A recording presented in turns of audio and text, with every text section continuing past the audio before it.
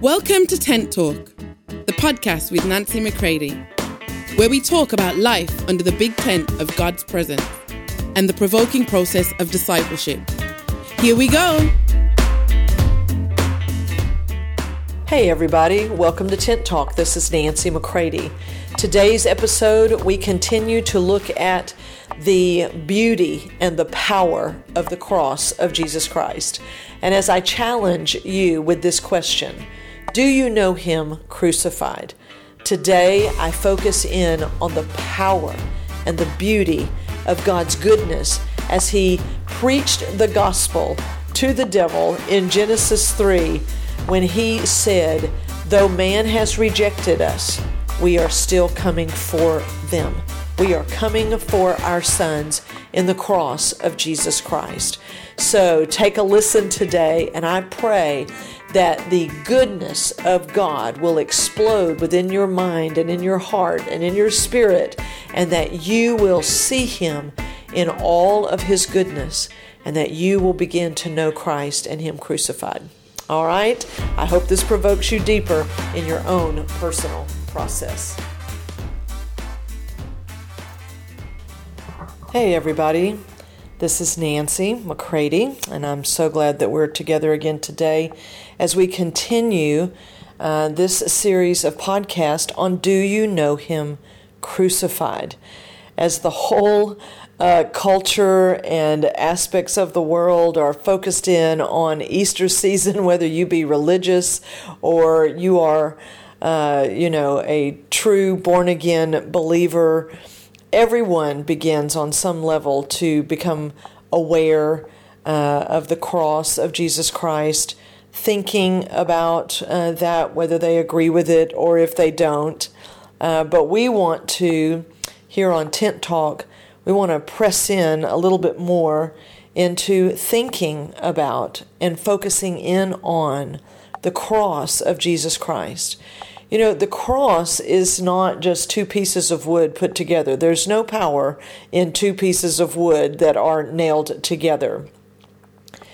But what the cross represents is that it is the place of the unlimited and full totality of the obedience of the Son to the Father. This is what really slayed hell. This is what brought hell to its knees, is that there is finally a human son who would deny the Father nothing. You know, if God had said to Jesus, now Jesus, if you would go and sit in this chair, and if you sit in this chair in just this way, I am going to save the world. Then guess what? We'd all be wearing chairs around our neck and not crosses, because what makes the cross powerful is it was the place of His full obedience to the Father, to do it as the Father had said for the purposes for which the Father sent Him. So it's Jesus' obedience to the death of the cross. This is the power that you and I can live in. This is them, the divine them, Father, Son, and Holy Spirit. It is them coming for their sons in the power of the cross of Jesus Christ. This is what the Father always wanted, many sons of glory. Then the Son said, I will go, Father. I will do all that is necessary. I'll be born of a woman. I will keep the law according to you. I will do it as you say, and we will see them returned and completely restored to us for the purposes for which we created them in the first place. You know, this is so powerful. I'm just being real today and saying, as you know, I'm not on Tent Talk ever trying to do a dignified teaching, right? All right, this is where I'm in awe again. As I'm sitting here right now in Łódź, Poland, getting ready to head out on a train again today for another part of Poland, and I'm recording this podcast. I've just finished another 3-day cross encounter, and watching God open people's hearts and opening their spiritual eyes to the power of the cross, that he has come for them just as he said that he would. And the cross, as we talked last time, is first and foremost for the Father. Through the finished work of the Son, by the power of Holy Spirit, it is to realize for God what he has always wanted, which is sons.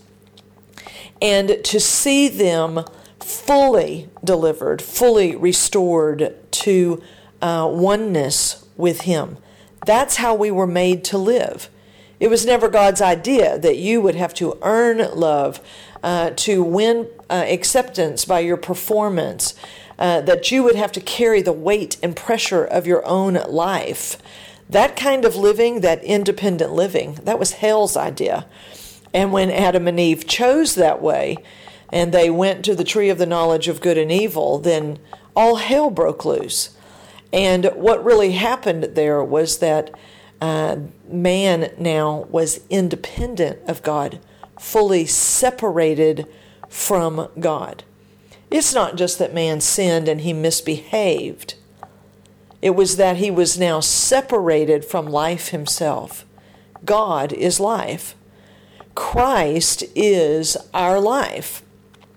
There was another tree in the garden called the tree of life.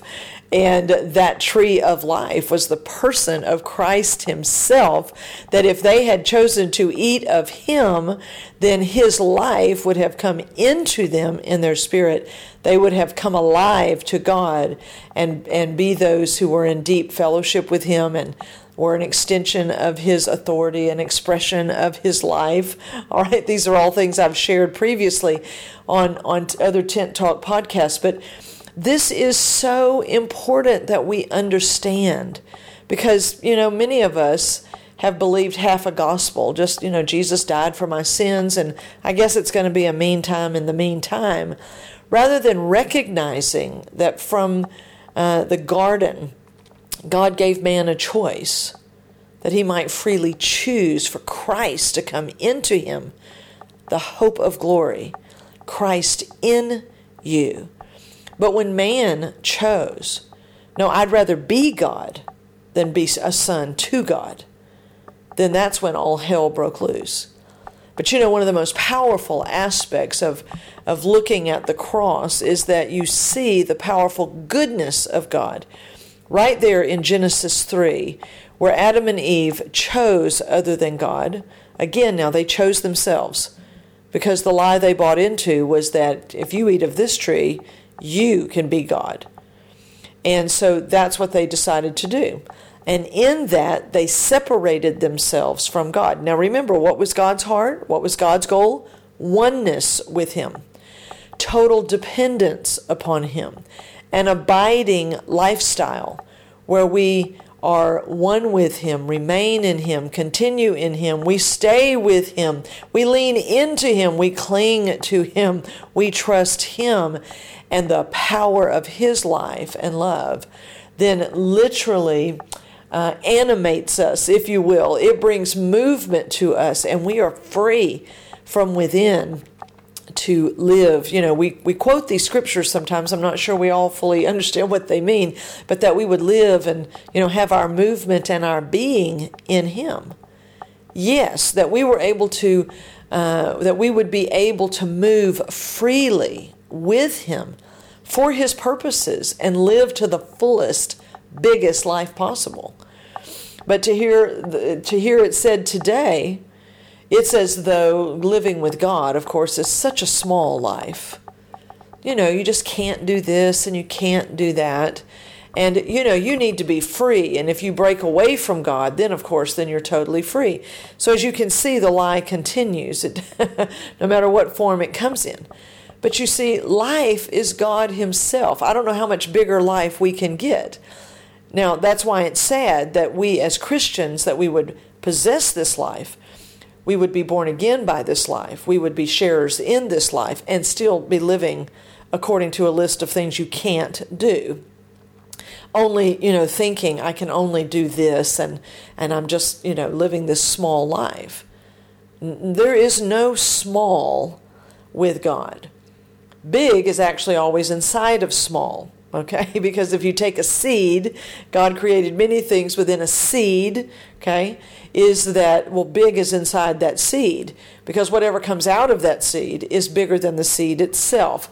So there is no way possible to think that we who live in a kingdom that is ever increasing, all right, that somehow that God is going to want to keep you small.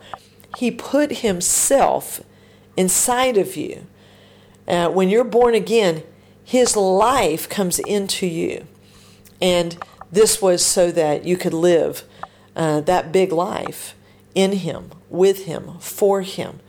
And so we have to be those who begin to get back to what God was always after, so that we can see the horror of what we've settled for.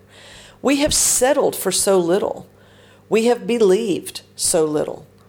And so when we focus in on the cross, we realize that this is how God has restored us now to himself, that we would be able to live the life that we were always called to live, to be the person that we were always meant to be to him and in him.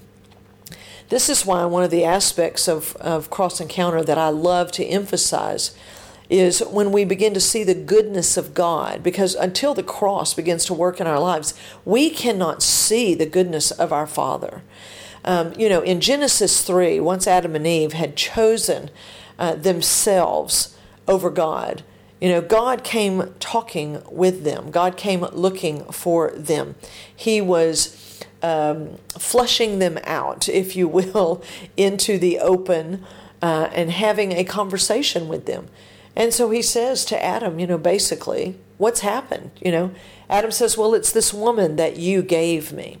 So it sounds like he's blaming Eve, like it's the beginnings of a gender war, but it's not really. It is that Adam has now put himself at enmity with God. There is a hostility by the nature that we inherited. There is a hostility to God. So ultimately that statement, Adam is saying, God, you're to blame because you gave me this person. You put me in this situation. You are to blame.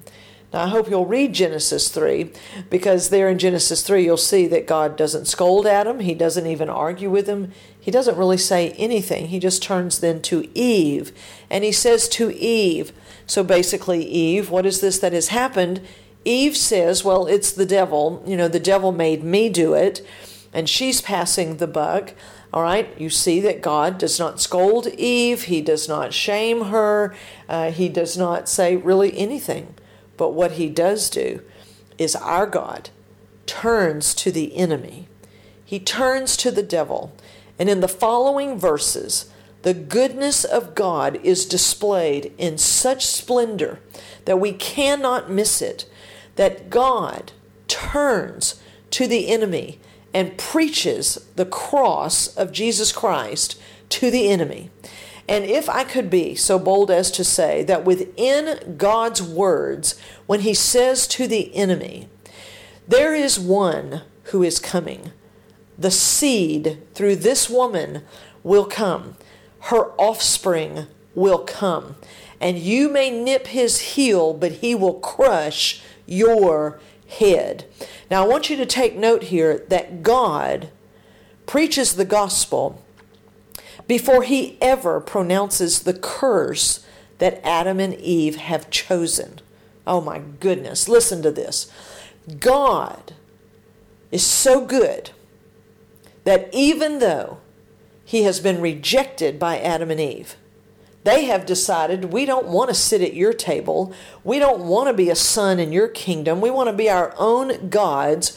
God declares to the enemy the cross of Jesus Christ, because it is the cross that has completely crushed the head and the authority of the enemy, which Adam and Eve had just handed to him by their decision to be their own gods. That's what gave hell the legal right now to run people, to run this world system, okay, through the hearts of the old man.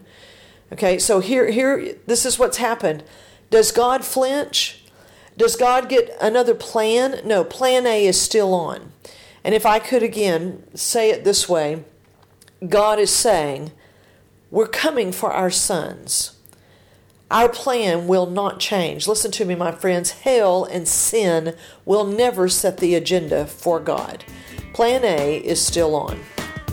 For more information on Nancy, please visit nancymccready.com or follow her on social media at NBMcCready.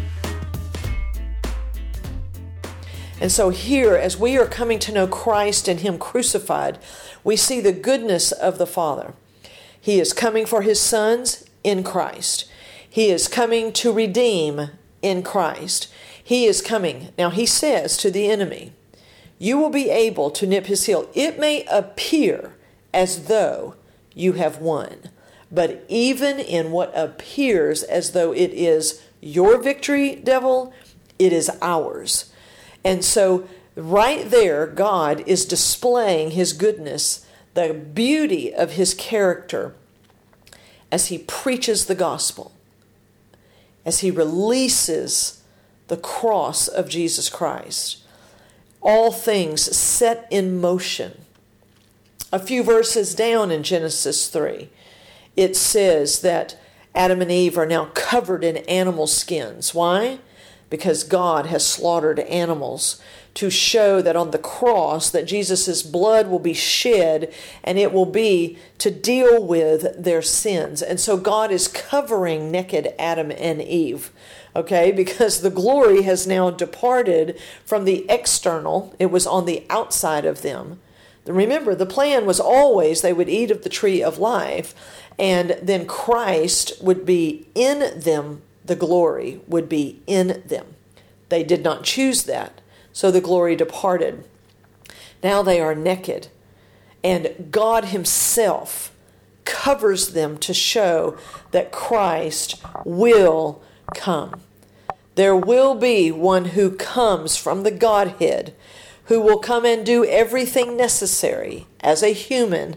That will come, Son of Man, okay, will come, and He will do everything that is necessary to redeem, to buy back, to restore them to full sonship, not to remain, okay, as sinners, but to be those restored fully to sonship. So that's where we see the second preaching and reference to the cross right there in Genesis 3. Then just a few more scriptures down in Genesis 3 at the very end, God is now looking at the tree of life, and He says we're going to have to get them out of the garden. We're going to have to get Adam and Eve out of the garden. Now they are in a state of thinking that they are God, that they can fix their own problem, that they, in their own cleverness and their own independence, will be able to handle things. And so God is saying, we have got to get them out of the garden. Because if they walk over now to the tree of life and they say, oh, wow, we made a mistake, let us just walk over it. We can fix our own problem. Let's just walk over here and take care of it. Do you understand how cataclysmic that would have been? It would have been all over. So God said we must get them out, put flaming swords at the entrance, and listen to this. Listen to the goodness of our Father. You know, so many people think God ran them out of the garden just to punish them. But we read here in Genesis 3, what He was really doing was protecting them from themselves. Okay? And He says we must guard the way back to the tree of life. We must guard the way back to the tree of life. We cannot have them just going over there thinking they can fix it themselves now in their independent state. We must guard the way back. This is our God. This is our God. This is why I'm saying to you, do you know Him crucified? Do you know what they have done to make certain that everything was accomplished perfectly, righteously. No loopholes in our salvation, none whatsoever, where the enemy could ever come back and be able to say, well, this was left undone. There is nothing left undone. Because when the Father, the Son, and the Holy Spirit, when they come for their sons, they do all things perfectly. They do all things well, and they do all things freely. Because they have always wanted you, the you that they made in Christ. And that can only happen. Only the real you can emerge and come forth when you eat of the tree of life. When you take Christ in, so that you can become who you are to God. There is only one way, and his name is Jesus. He is the tree of life. He has always been the tree of life. And the cross today for us is the tree of life. And they guarded the way back to the tree of life. They did everything necessary. They took care of everything that separated us from them. Everything that would hinder deep, maturing oneness, they took care of it. Everything. There is nothing left undone. And this is why we must know the power of the cross. This is why Jesus said, if any person would be my disciple, let him take up his cross. Let him take up the cross and then follow me. Because without the working of the cross, the power of the cross, opened up in its full throttle power inside of us, there is no way that we will be able to follow him in the way that they have meant for us to follow. Now that's what we're going to talk about on next week's podcast, because that's going to be on Good Friday. And I want to talk about what his crucifixion actually accomplished. But today I just wanted to display their goodness. They are so good. I want us to live surrounded by the goodness of God. Psalm 65:11. I want us to see him. I want us to know him. And when we see him, I want to provoke you to choose him and choose to know him crucified. That his goodness, that though man rejected him, that God in all of his goodness and all of his power and all of his perfection stayed focused and steady towards plan A. And he told the devil, I'm coming for my sons, and I will send the Son, and he will come. Remember, this is why the cross has power. Not because it's two pieces of wood put together. It is because it is the place of the unlimited, full totality of the obedience of Jesus to the Father. The enemy could not get Jesus to step out of dependency upon the Father. Everywhere Adam failed, Jesus plowed through in glorious obedience, so that there could be a sacrifice, so that there could be everything dealt with properly. And this gospel that is infecting the church today, that says there is no need for a bloody cross, God is not angry, and it goes on and on. We must be those who see beyond that seemingly such, a good and wonderful gospel. That is not the gospel of Jesus Christ. The gospel of Jesus Christ is that while we were enemies of God, Christ died for us. You see, we were in an enemy state. We were hostile to God by nature, whether we were good or evil. Remember, the other tree was the tree of the knowledge of good and evil. The goodness of man cannot stand the life of Jesus Christ, because the goodness of man thinks it can handle it on its own. We want to be those who do not stand in the goodness of man. We want to be those who are fully taken with the goodness of the Father, the Son, and the Holy Spirit. that we are crowned and surrounded by their goodness, that we say He has dealt with us and all of His ways have dealt with us bountifully.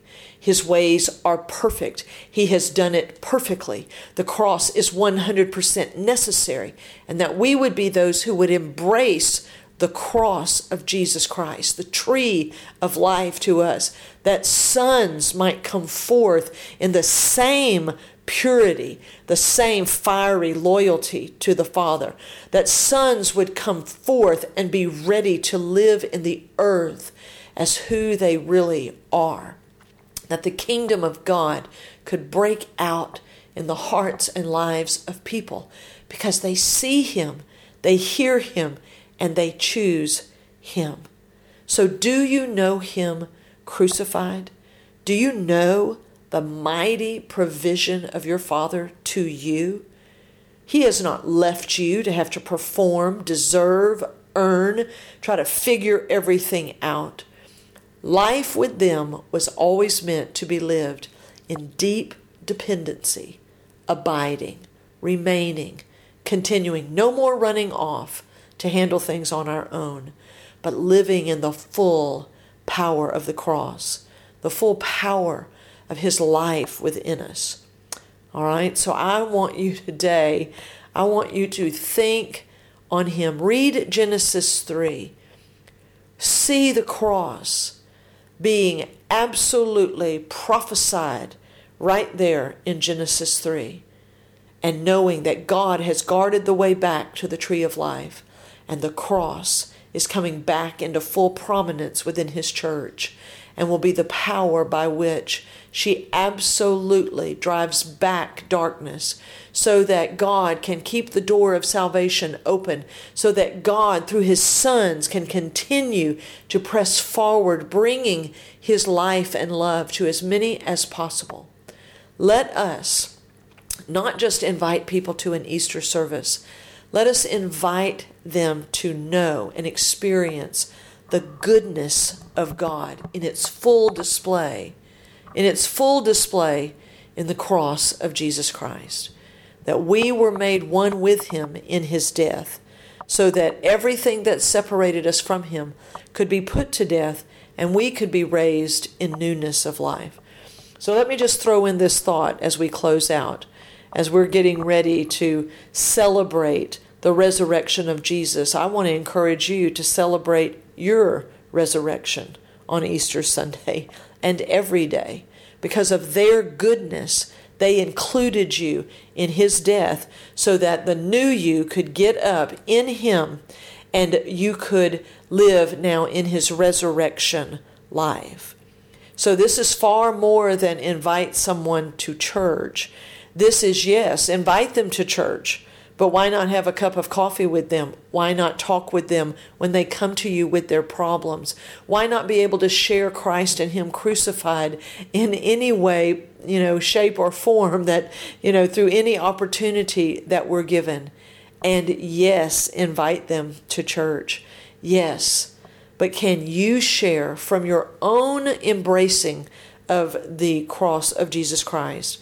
Can you share with another what that has meant for you to be brought back to Him and to know Him?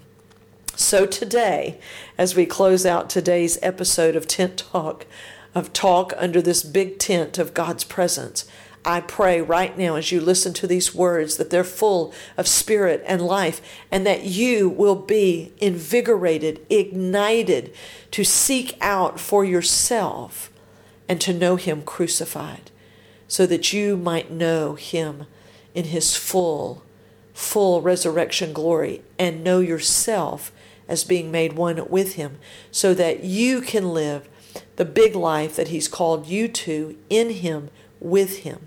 All right? So I pray that this has provoked you a little further down the road today in your own process of maturing and growing up, in your oneness, in your deep intimacy with the Father, through the finished work of Jesus on the cross, in the power of the person of Holy Spirit. All right? So until next time, do you know Him crucified? I'll talk to you later. If you'd like information on how to book Nancy McCready for an event or speaking engagement, visit nancymccready.com.